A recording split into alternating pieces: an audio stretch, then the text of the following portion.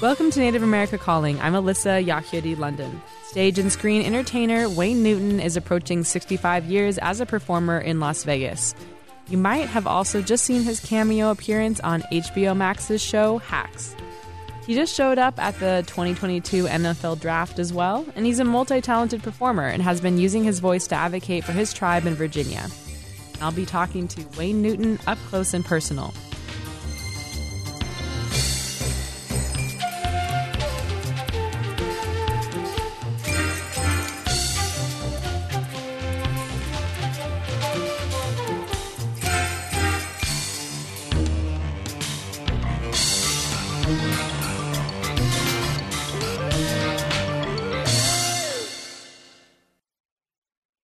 This is National Native News. I'm Antonia Gonzalez. After 17 overdoses, including 4 deaths this spring on the Blackfeet Nation in Montana, tribal leaders across the state and surrounding states are looking for ways to stop the fentanyl crisis and provide more treatment and care. Montana Public Radio's Aaron Bolton reports.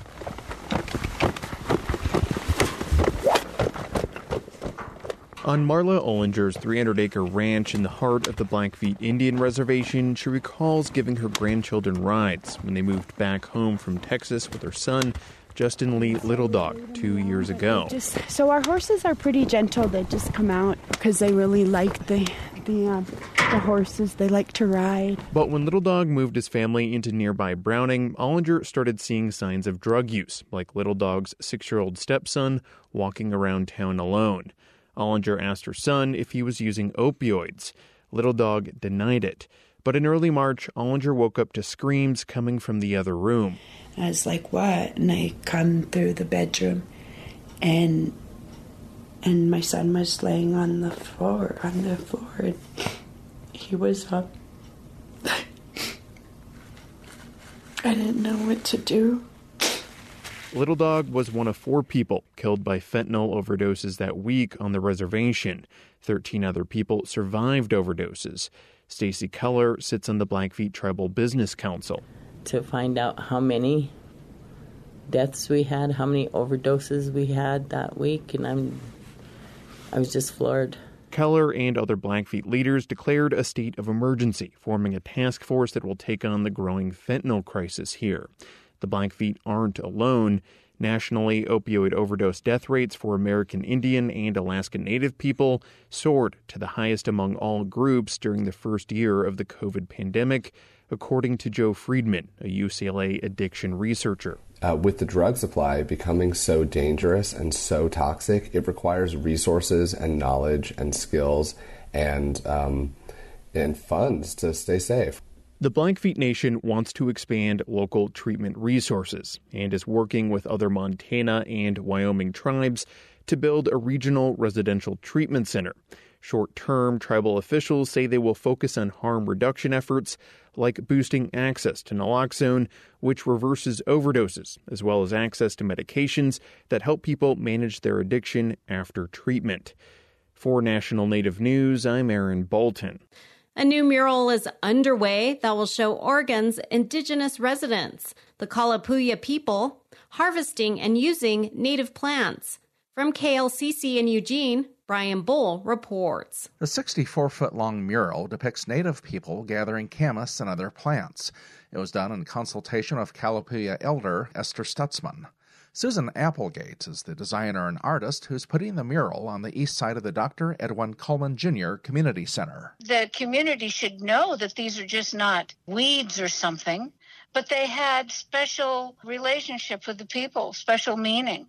It also informs the general population about the people who lived here before white settlement. The mural, titled Willamette Wetlands of the Kalapuya, will be done ahead of a July 9th honoring ceremony featuring songs, stories, and Eugene Mayor Lucy Venus. It's part of a larger project sponsored by Beyond Toxics and the Friendly Area Neighbors Equity Action Team. For National Native News, I'm Brian Bull. And I'm Antonia Gonzalez.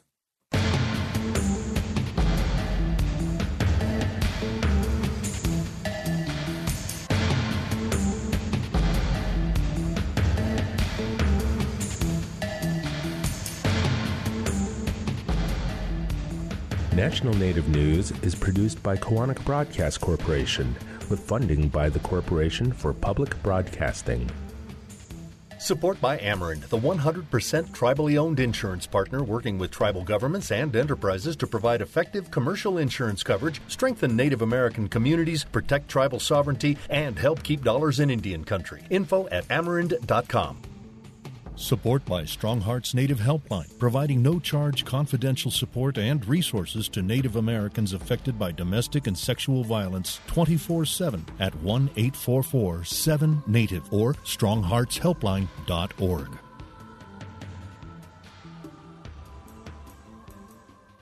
Native Voice One, the Native American Radio Network.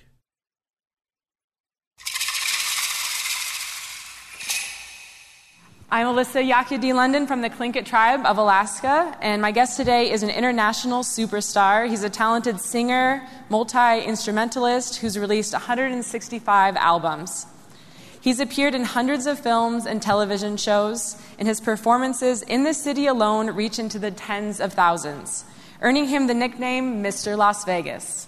He's currently appearing right now in a limited engagement at the Flamingo, Las Vegas, and he is a member of the Potawatomi tribe and an outspoken advocate for tribes, Native veterans, and federal recognition. Please welcome Mr. Wayne Newton, Mr. Las Vegas.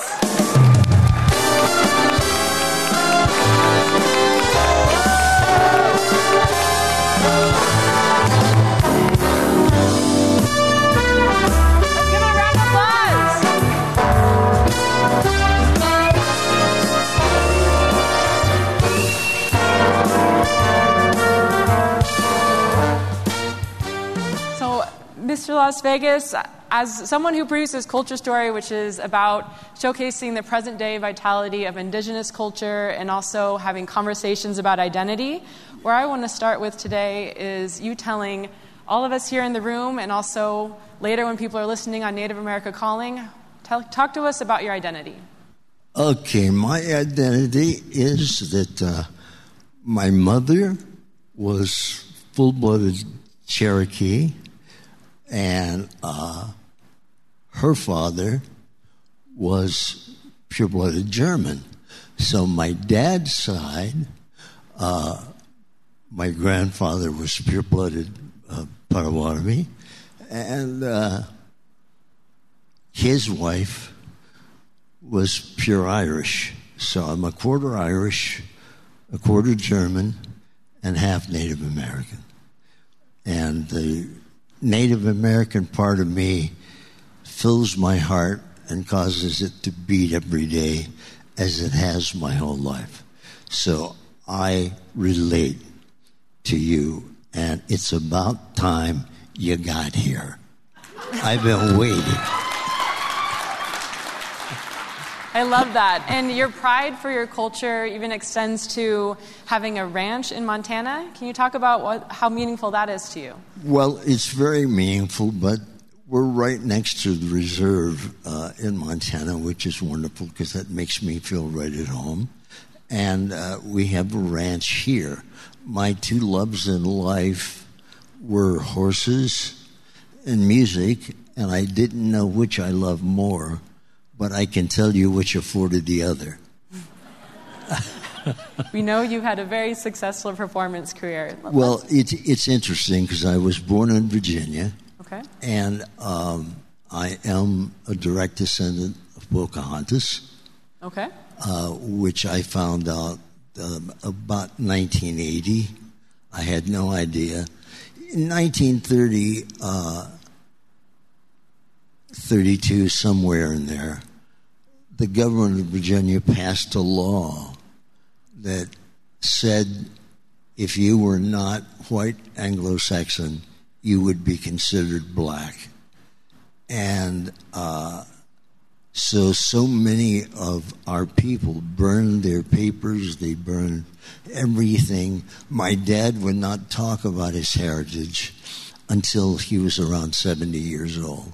So I had no idea growing up in Virginia until I was 8, and I became very ill with asthma, and so the doctors recommended that my family move out of that climate because I was sick all the time. And so we moved to Phoenix, Arizona, and that's the first time I ever felt any kind of prejudice for my heritage.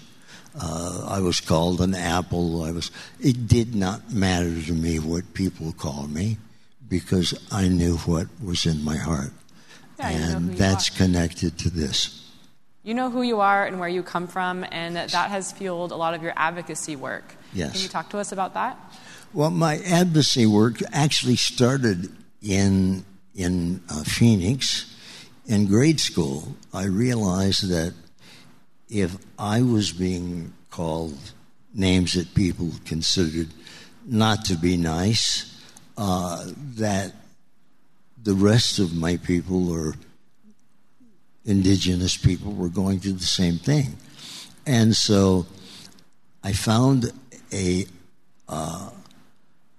orphanage outside of Phoenix in Levine, Arizona, that took in orphans and taught school at the same time. And so I would raise food, money, anything I could do every year right before the holidays to take them the food, clothing, and those kind of things which they were in dire need of. And so that has been a part of my life being forever. Philanthropic. Yes. But the advocacy work that you've done for getting federal recognition for the tribe of your fathers? Yes. That must have been quite the process. They were going through the process in Virginia and were coming up against the state government. Mm-hmm. And so I called the chairman, Chairman Green, and asked if I could be of any help. And he said, "Oh, my God, yes." And so I had meetings with he and the council. And I then traveled to Richmond, Virginia, spoke to the governor, spoke to the legislative people that were in charge of deciding whether or not the tribe would be recognized. And with the grace of the good man upstairs, and it all turned out they were recognized, and now they're going for federal recognition. That's awesome. Well, let's give that a round of applause. Thank you. Federal recognition and indigenous identity today. So my tribe, we also have Alaska Native corporations that cause us to be recognized, and our Native Corp, Sea Alaska, has recently put to vote amongst our Alaska Native tribal member shareholders if we want to allow descendants to be able to enroll. And this is like an ongoing debate in Indian country, is how do you define indigeneity? And when I spoke recently to a lawyer from Seattle named Mr. Gabe Galanda, who is working on a tribal disenrollment case of the Nooksack 306, he was asserting it's never been the tribal way to actually, or it wasn't our way, it was a colonial construct to put our names on rolls and have there be a way to be able to chart genealogy. Otherwise, it was oral history. I just feel that somewhere in there, you can speak to your perspective on what indigenous identity is today, but also your perspective on what it should be ongoing, because clearly it means a lot to you. It means so much to me, and I had no idea why I was, from the time I was a little boy, fascinated with the story of Pocahontas. And Matoka was her real name. And her father, Chief Powhatan, gave her the name of Pocahontas, which is laughing child in our language. And about 1980, I decided that we should go to England and find her remains and bring them back. And have her buried where she should be buried. And I met with a great deal of resistance. I hired Dr. Lee, the anthropologist, and Dr. Bodden. I sent them to London, England to research it. That's when they discovered that I was a descendant of hers from her first marriage before the English colony was built at Jamestown. And I think it important not to only understand our roots and where we came from and what our heart and our elders tell us, but the fact that the first settlers to this country were prisoners, including John Smith. They were all released from prison to go to the New World and build a life. Well, it's that group that the people of Virginia came in contact with. Well, that's quite a different group from what history would want us to believe. And so the history of Pocahontas has been terribly destroyed and wrong. And so when they were teaching here in Nevada, my first daughter at a school, and they were talking about the Cherokee Tear Trail, I happened to pick up her history book and look at it. And it was all lies. It was all written by the people who were trying to destroy our people. Mm-hmm. And that truly was that was what they set out to do. And you have no idea how I feel now that our people have taken the reins and are showing up and building and becoming the people that we are instead of what history has led us to believe that we are.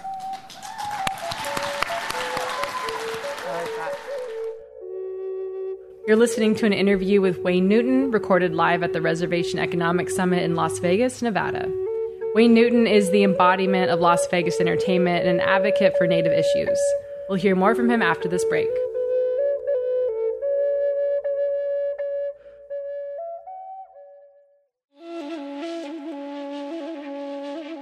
Author, educator, and longtime tribal chairman Greg Saris' new memoir connects his life and experiences with indigenous understandings of the land and culture.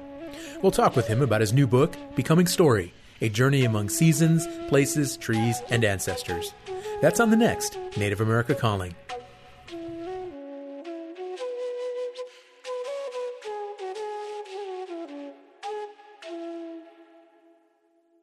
Support by Indigenous Pact, a healthcare consulting company working to create health equity in Indian country. Indigenous Pact offers solutions to fit the needs of your tribe. Their team, experts in healthcare strategy, policy, and innovation, provides a one-of-a-kind plan to solve the issues specific to your community. Indigenous Pact works to create 3 primary outcomes: healing spaces, healthy citizens, and sustainable economies. More information at indigenouspact.com. Thanks for tuning in to Native America Calling. I'm Alyssa London. Today we're highlighting an interview with stage and screen entertainer Wayne Newton. He started performing in Las Vegas at 15, and he is currently performing in his show Up Close and Personal at Flamingo, Las Vegas. This interview was recorded at the Reservation Economic Summit in Las Vegas. Here's more from Wayne Newton. So then I would think that you'd be pretty excited that some of our tribes are being able to buy some of the Las Vegas Strip. Oh, I am thrilled beyond words. I am thrilled beyond words because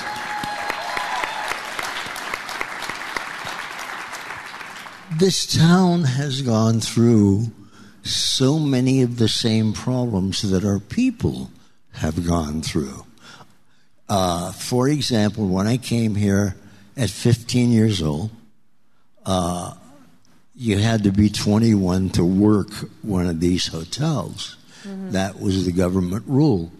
And they got a special permit for me because I was 15 years old.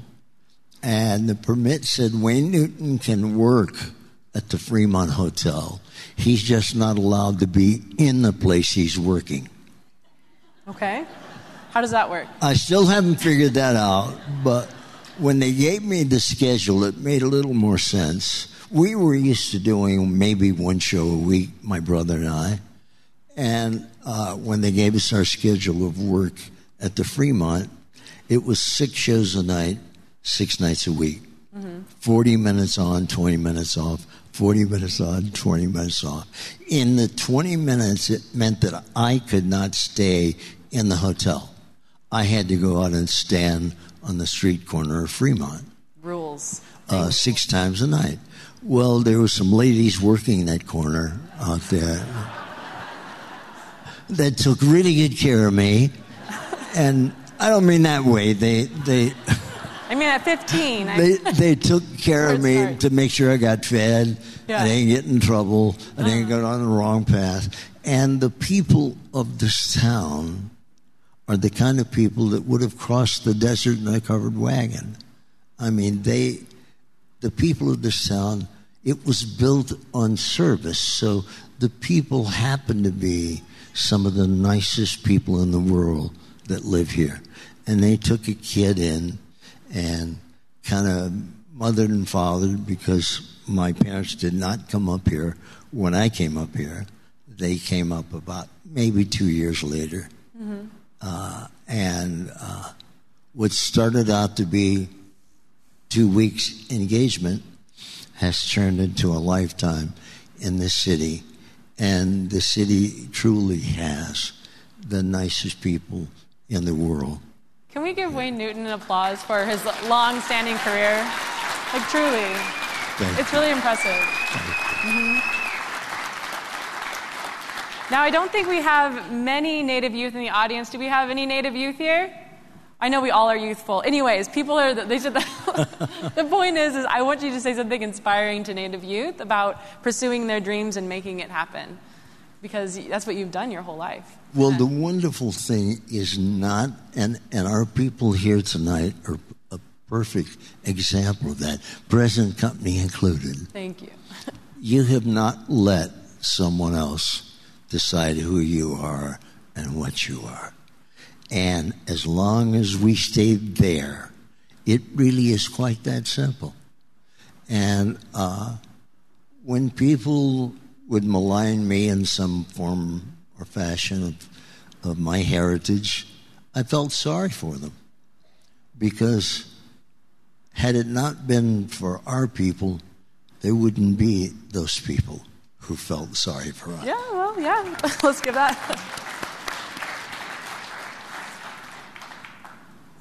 The revisionist history that takes place in history books, what are some of the ways that you, whether it's through your shows or through your other work, that you help to remind people of that? Because you're able to reach so many people with your platform and with who you are. It was interesting to me because when I read the Cherokee Tear Trail that they were teaching in school, I gathered my wife and we went to the school. And I said to the principal, I will not have my daughter taught this garbage as fact. The Cherokee Tear Trail was just another attempt at an annihilation of our race, of our people.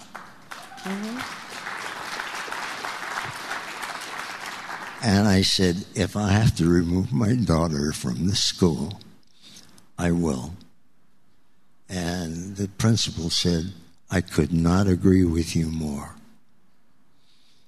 We simply will not grade her in this, but I cannot change the curriculum. The people who inhabit our country as quote-unquote leaders have realized that the way to teach and change an entire world of people is through education in schools. And so that's why they started with the lies and all those kinds of things about all of our people. It's because they are truly raising them so that they could vote for the inequities that have been done. Well, if we're getting into this realm, I can't help but bring up the boarding schools and the reports that have come out about that. Will that be a part of your advocacy work? Absolutely, absolutely. And the true fact of the matter that so many people do not know is that our people represent the largest number of military soldiers,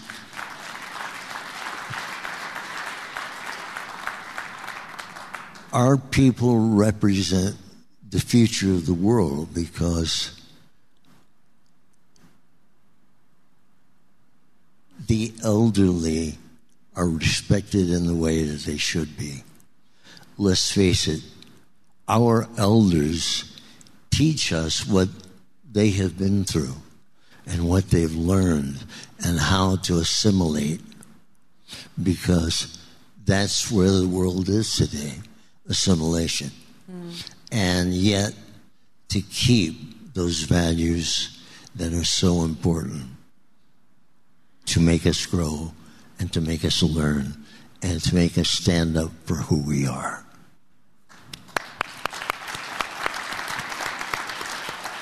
Can you expand on the value systems of being Indigenous that really resonate with you and that you think could help our modern society if they had a better understanding of them? I don't think our society has to understand our Indigenous people. I think it's our Indigenous people that have to understand the society in which we live. All right? Okay. And so when we are able to assimilate and then find our place in a position of power, in a position of being able to speak to people and have them understand that you're coming from a different place. I mean, all these, daily I smile when I think, and probably shouldn't at some of the things, but the forest fires that exist today, what is the federal government doing but now going back to our people and finding out why those things didn't happen when we inherited the earth? That is true. That's true. Right. Well, Indigenous knowledge, we knew the symbiotic relationship between the land and a sustainable way to continue to behave with it as humans. And yes, absolutely. Yeah, we don't over-harvest. And the previous talk up here was about food sovereignty. Right. Right? Right. So they're moving back to our people to find the answers to the mess that they've made. Yes. I mean, something that you said a few moments ago that I think is really applicable to why we are here at RES was that, part of the process of us, I wouldn't say assimilating, but just gaining more power is being able to then run businesses and put ourselves in the positions that we're not having to ask for things, but to protect our tribal sovereignty by building companies. Do you want to speak to that, the power of economic development? Well, it's this that is going to lift our people to the position that we should be, and that is when you think of the mess they've made with the inclusion of drugs into our country. And instead of facing it head on, as our people always did, face any problem like that head on,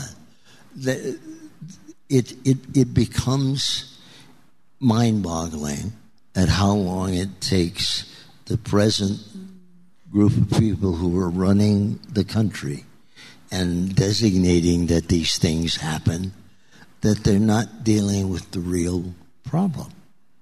The real problem is other people bringing those problems to us because they've ruined their own countries. Because they have ruined their own countries.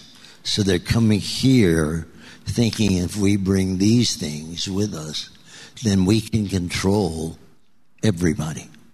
And to a certain extent, they've been successful. Now it's changing, I think. And the fact that you're here this week. The fact that we're all here this week. Business leaders, ways of doing things, talking to people, respecting our elders.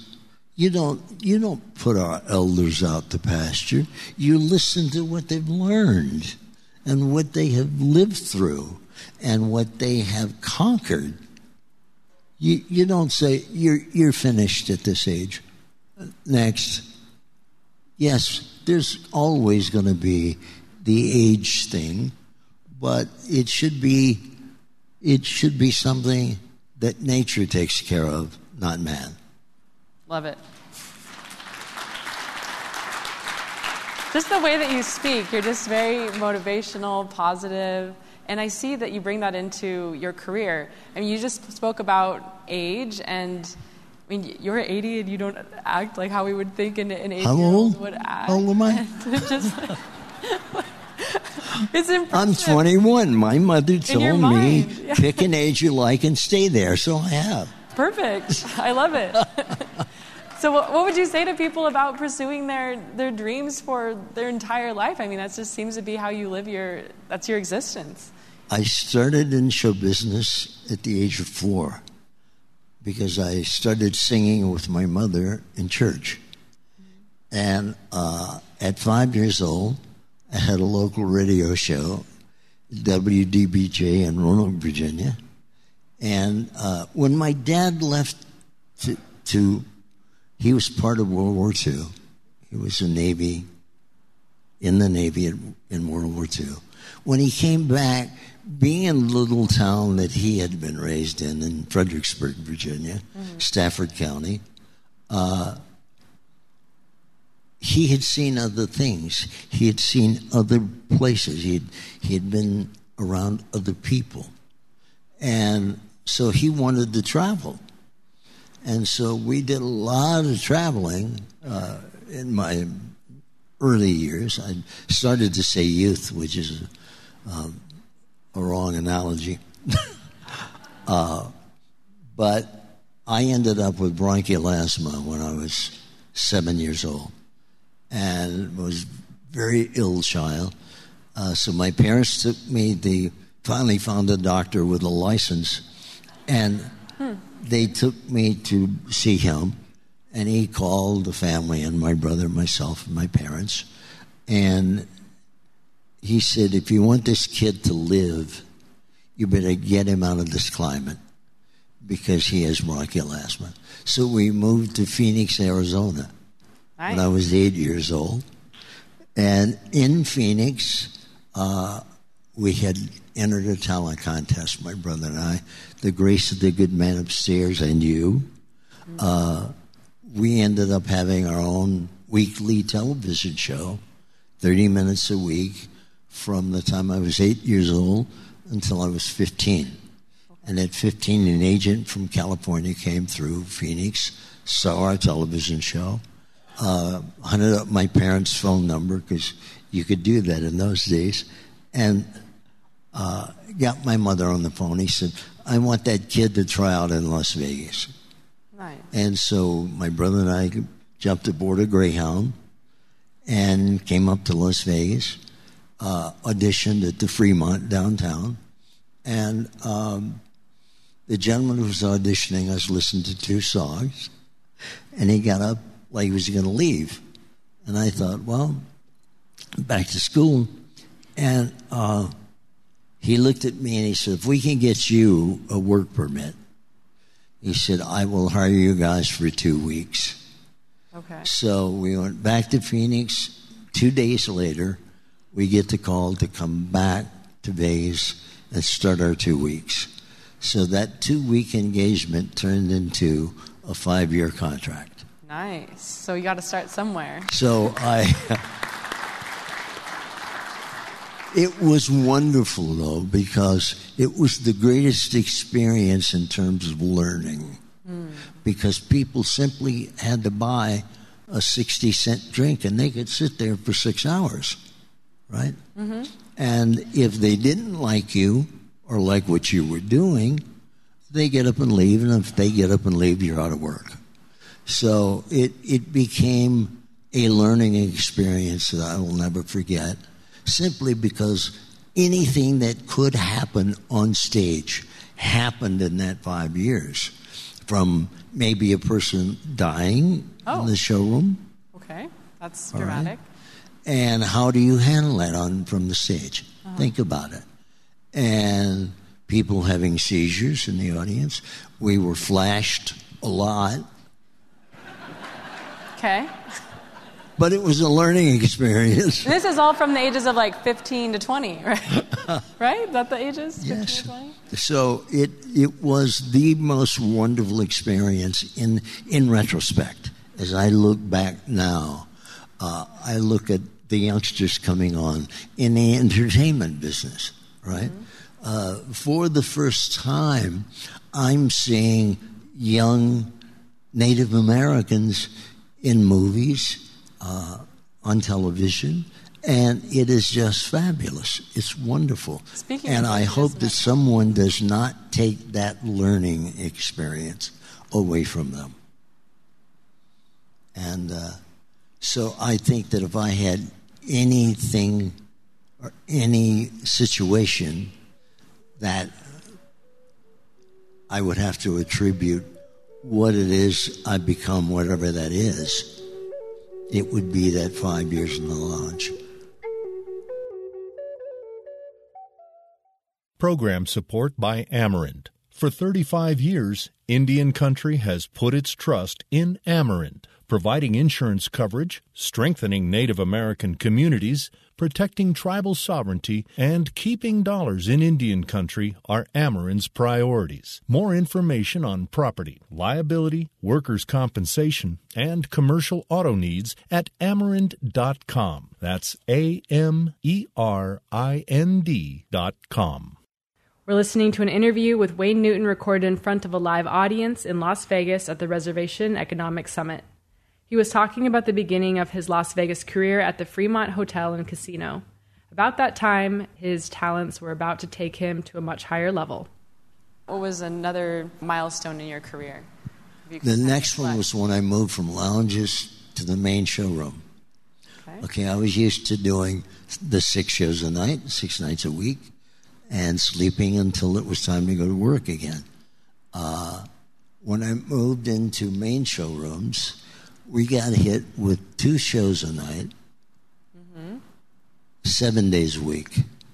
Oh. So I did, when I was working for Mr. Howard Hughes, which was 15 years of working for him, I did 36 weeks without a day off.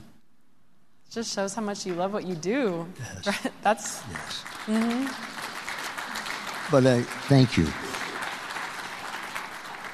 I think the chance to be around wonderful people like Mr. Hughes, like Kirk Kerkorian, like so many people that built Las Vegas until the corporations moved in, right?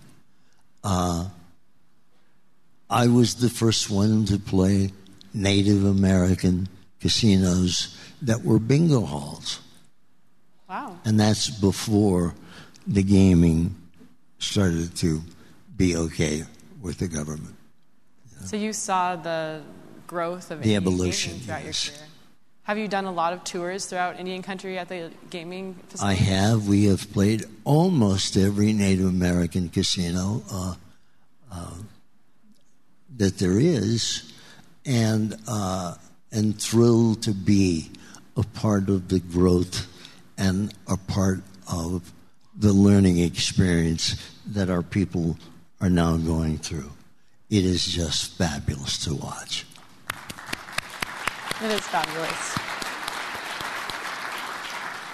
You mentioned a few names. Our producer also mentioned, he probably has some cool stories about Elvis and Frank Sinatra. Well, most people want to know about Elvis, thinking about him as a performer.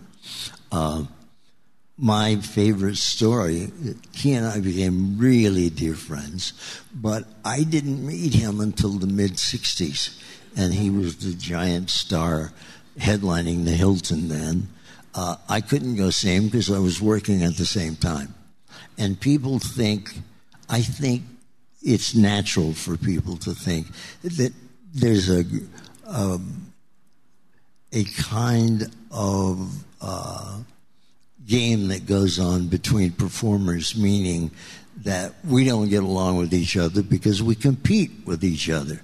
Okay, the truth of the matter is it's the antithesis of that. We do get along because we understand each other. And secondly, if people came to see Elvis, maybe they would, on the second night or third night, come and see me, or go and see Frank Sinatra, or go and see Sammy Davis, or go and see Dean Martin. So we became really good friends, the whole entertainment end of it. It was not competitive as people might imagine in the least. It was the exact opposite. So I had been asked to be a star or guest star on a show called Bonanza. Okay. Oh, good. We're going to talk about your TV and film career. In 1963, I think. And so it was being shot at Paramount Motion Picture Lot. I'm sitting on the stage learning my lines, and there's a tap on the shoulder. And I turned around, and lo and behold, it's Elvis. Happens to me too. No. I imagine that, right? Yeah. It's God, right? Yeah. And he didn't have on his cape or any of that stuff, but it was Elvis. And I started mumbling about what a big fan I was, how much I loved his work, and yeah, thank you very much, thank you. And finally he said, Wayne? I said, yes. He said, I'm shooting one of my movies next door in the next stage. And he said, my guys in the band told me you were here, so I came over to ask you a question. And I said, sure, go ahead. And he said, do you know a girl by the name of Sandy Farah? And I said, well, yes, I do. In fact, we're dating. And he said, so are we. So it's competitive in some way. We both started to laugh hysterically, luckily, right? And became instantaneous friends for the rest of his life. And he was one great human being. That's awesome. You're a great human being, too. You've been so nice. Thank you. Can you share with us some of your favorite memories of your career, or some of the favorite songs you've done? Just some of the things you're most proud of. Well, it's interesting because I think it's interesting. It doesn't mean you have to think it's interesting. I have recorded to date 165 albums. That's a lot. We have enjoyed 18 number one records or top 10. Congrats. And it's interesting because some of the songs, like Daddy, Don't You Walk So Fast, that was the first song that really dealt with people getting divorced and the effect it has on children. Now, there have been songs since, but that was the first one. Capitol Records, that I was under contract to, the head of Capitol Records was not thrilled with me because I heard this song. It was written in England, and I sent it to Capitol by virtue of my contract to okay me recording it. They called back and said, no, it's a terrible song. And I started doing it on stage to see what the people thought of it. And within a week, I had people coming into the showroom asking for that song. So I said, I'm going to record it. Well, it irritated Capitol tremendously, but I recorded it and I paid for it. Wow. And I took it into the head of the NR department at Capitol, the single, and he wouldn't even look at me. He was very upset that I had recorded the song in spite of what they thought. And he wouldn't look at me, put it on the turntable, and put his feet on the desk. And when it finished, he looked at me and he said, "That could be the worst song I've ever heard." And it was actually the best? The one thing that I like to think of myself as kind of an easygoing guy. The one thing that irritates me tremendously, and always has, is rudeness. Understandably. And so when he said that, I said, well, look, you have no money in this at all. I paid for it. Why don't you give me my record and my contract, and I'll not cast a shadow on your doorstep. And without looking at his drawer even, he slid the drawer open, picked my contract up, and handed it to me. And I took my single and my contract and walked out. And as I did, I must be candid with you, I thought maybe I overreacted. Maybe. So I found another gentleman to release the record. It sold 5 million copies as a single. The album went double platinum, and the gentleman at Capitol Records was fired. Darker shame, darling, darker shame. Thank you for all the joy and pain. Picture show, second balcony was the place we'd meet. Second seat, go Dutch treat. You were sweet, darker shame, darling, darker shame. Save those lies, darling, don't explain. I recall Central Park in fall, how you tore your dress, what a mess. I confess, that's not all. Darker shame, darling, darker shame. Thank you for walks down Lover's Lane. I can see hearts carved on a tree. Let us intertwine for all time. Yours and mine, that was fine. Darker shame, darling, darker shame. Thank you for seeing me again.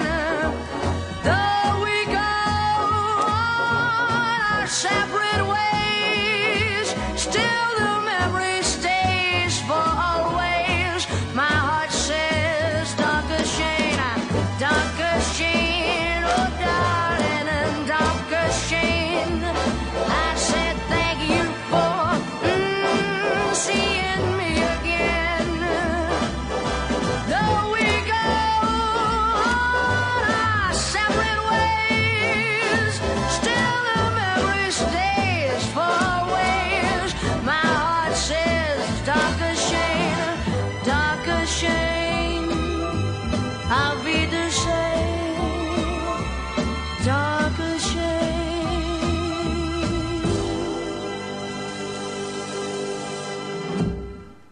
Well, Mr. Newton,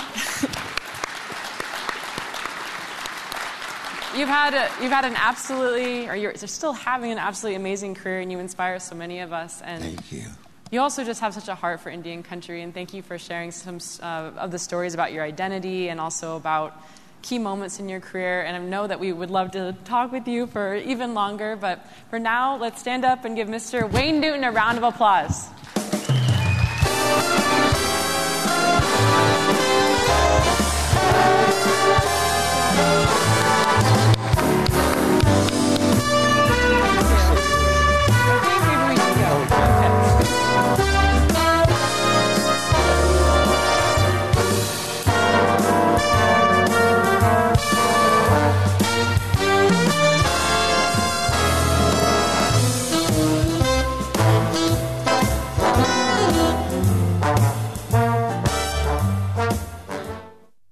Thanks for tuning in today to hear this conversation with Wayne Newton. Thanks to the National Center for American Indian Enterprise Development for making this interview possible. This is Native America Calling. I'm Alyssa London.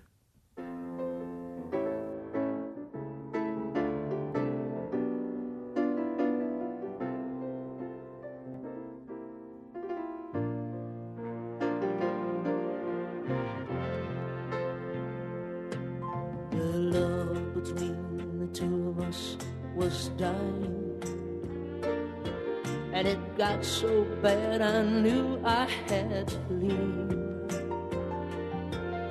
But halfway down that highway, when I turned around, I saw my little daughter running after me, crying, "Daddy, don't you walk so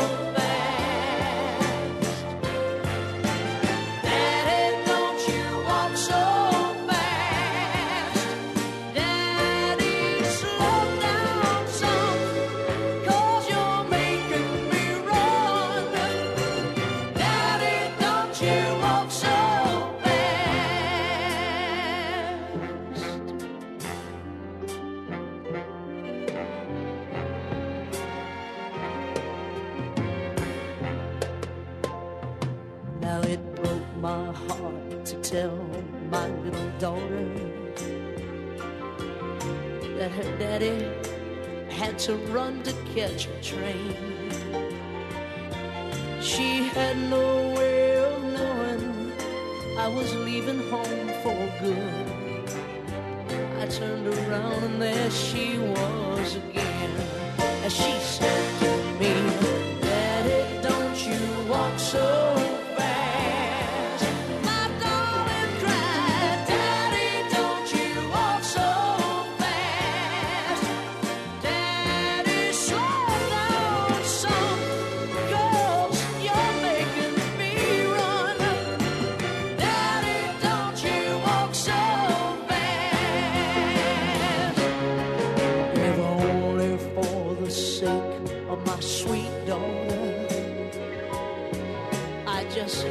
turn back home right there and then,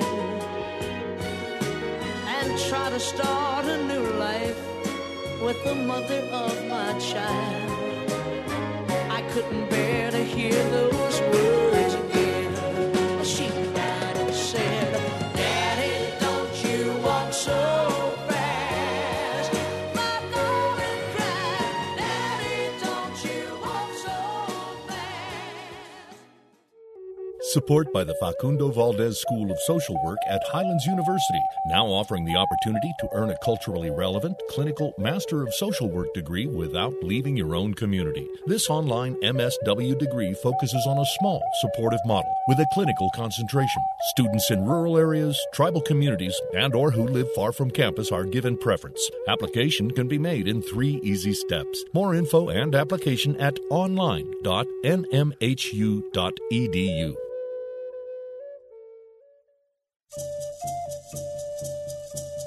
Cachet. First baby? Don't know where to start? CMS programs cover prenatal services.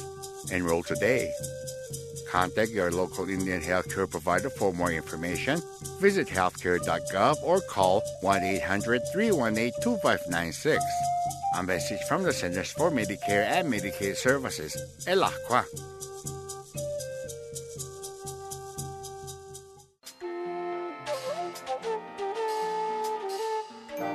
Native America Calling is produced in the Annenberg National Native Voice Studios in Albuquerque, New Mexico, by Quantic Broadcast Corporation, a Native nonprofit media organization.